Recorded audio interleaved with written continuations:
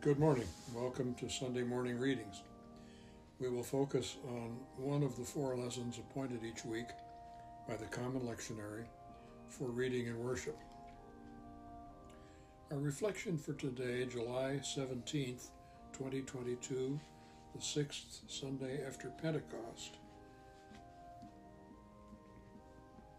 is on the letter of Paul the Apostle to the Colossians, the first chapter, verses 15 through 28.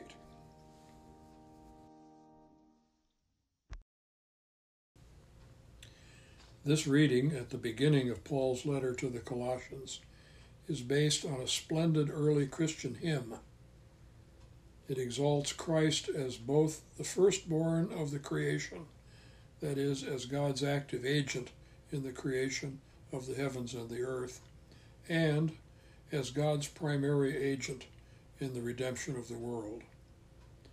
Christ is where the fullness of God uniquely dwells.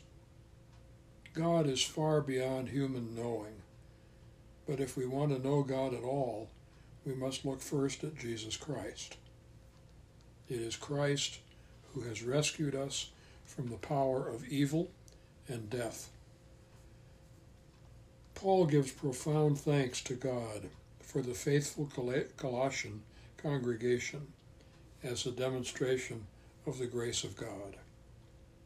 May that also be said of the congregations today, of which we are members.